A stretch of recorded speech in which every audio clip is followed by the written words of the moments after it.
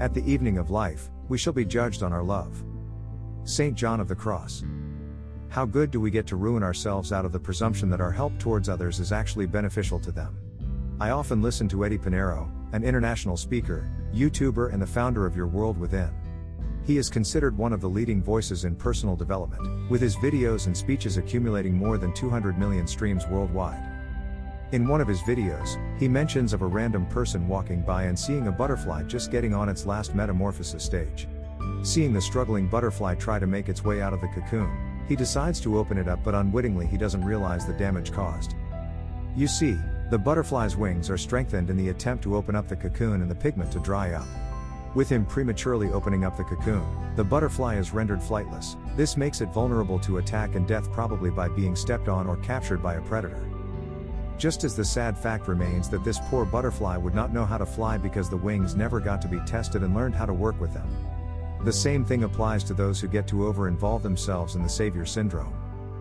How often have we seen or heard of a relatable story where a simple act of charity ended up rendering the beneficiaries to be in a worse state than they were prior to the intervention?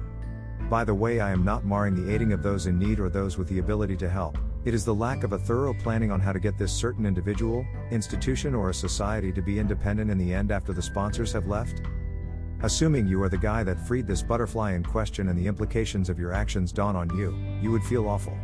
With the repercussion of your seemingly good Samaritan action was quickly revealed to you, watching the butterfly's fate definitely incites an existential pondering within. You may not inherently be fond of insects. You may have felt no personal connection or push to hold a butterfly in your hand. However, because of your choice to free the butterfly from the cocoon, you created a bond and an attachment. Because they shared an experience together, you had formed some kind of relationship, which caused the butterfly's hardships to have meaning in your own life. You were affected not only because you had a connection, but also because it was as a result of your action that caused it to be flightless. At the same time, you were unable to foresee all the possible timelines. Maybe the butterfly would have found its way out of the cocoon on its own and still gotten eaten by some predator. There are too many variables to consider when predicting every outcome. If we lived our life trying to anticipate potential outcomes, not only is it impossible, it is exhausting. There are too many nuances and the ripples of actions are far too intricate to imagine. However, that doesn't mean we shouldn't still be attentive to how each of our actions can impact others. Yes, we find ourselves in dire situations that require outside assistance, whether monetary, physical, emotional or even moral support. Yes, this is important and a noble cause to be our brother's keeper and be with them at the greatest hour of need. But it'll be in vain if our very assistance becomes their last nail on their coffins. We unknowingly brand ourselves as the heroes but eventually find ourselves being the villains on the other side. There's a popular saying that you teach a man how to fish rather than giving him a fish and making him a beggar for the next day. Most of the current problems we are facing, internal, regional and international, have been catalyzed to a worse state due to poorly planned help. This should call us to rethink out daily choices. Self-love is a hot topic in the spiritual community. People are constantly searching for the newest trend or product to promote and encourage self-love. When we don't love ourselves, every action we take can be excruciatingly painful as we sift through the self-doubt. If we don't trust ourselves, our actions have the potential to cause us to doubt whether or not we are a good person. When we try to do something good, it can have a negative ripple effect that we didn't anticipate. For instance, lending money to a friend can be seen as a good deed. However, by doing so, one could unknowingly be enabling a response that would prevent that friend from truly freeing him or herself from poverty in the long run. It's impossible and overwhelming to manage every outcome. There are infinite possibilities with impacts we never saw coming. The ripples of our actions are infinite. The law of cause and effect says that everything happens for a reason. For every effect in our lives, there is a cause, or series of specific, measurable, definable, identifiable causes. For every action you take there is an effect. A beginning is a cause, and as such it must be followed by an effect, or a train of effects, and these will be of the same nature as the cause.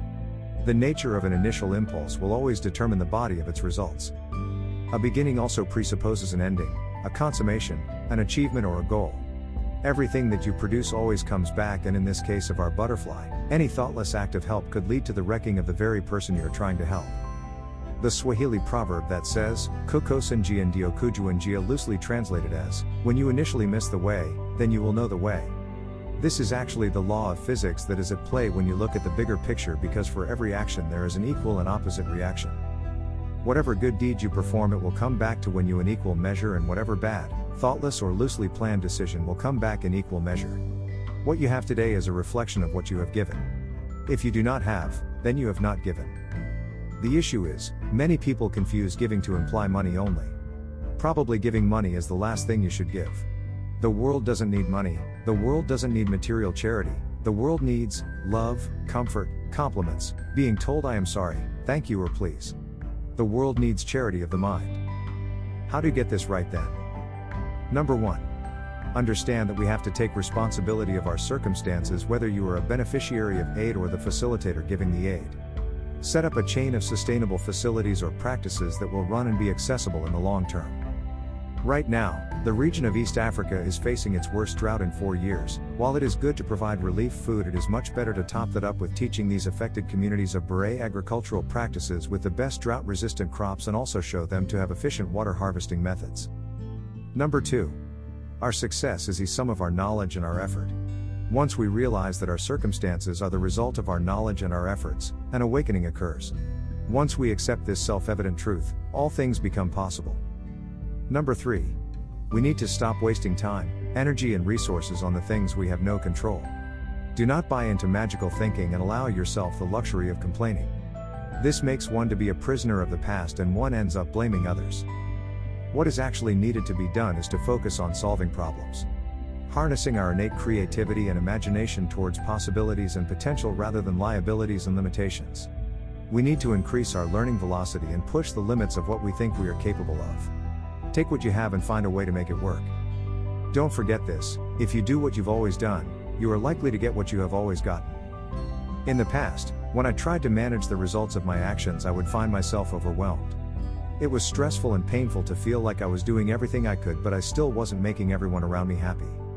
This Sisyphean task caused me to realize that I was only capable of managing my own actions. In the moments of my life when I didn't love myself, I wouldn't trust the choices I made. I doubted my ability to judge my character and whether or not I was showing up in life with love. Today, I can confidently say that I trust myself. I've done enough work to move through the shadow, which, ultimately, is just part of ourselves wanting to be integrated. When someone is offended by my actions, rather than attributing it to mean that I'm a bad person, I am able to reflect on my actions and assess if my choices were in alignment with how I want to live my life. Other people's reactions no longer dictate how I feel about myself. I stand behind my actions and words, and no matter what result occurs, I am able to stay in love with myself. I hope some of these tips will be helpful for you and those around you. Above all else, take care of yourself. Practice self-care, whatever that might look like for you. Let me know what you think in the comments section below. Until then, coffee and chill.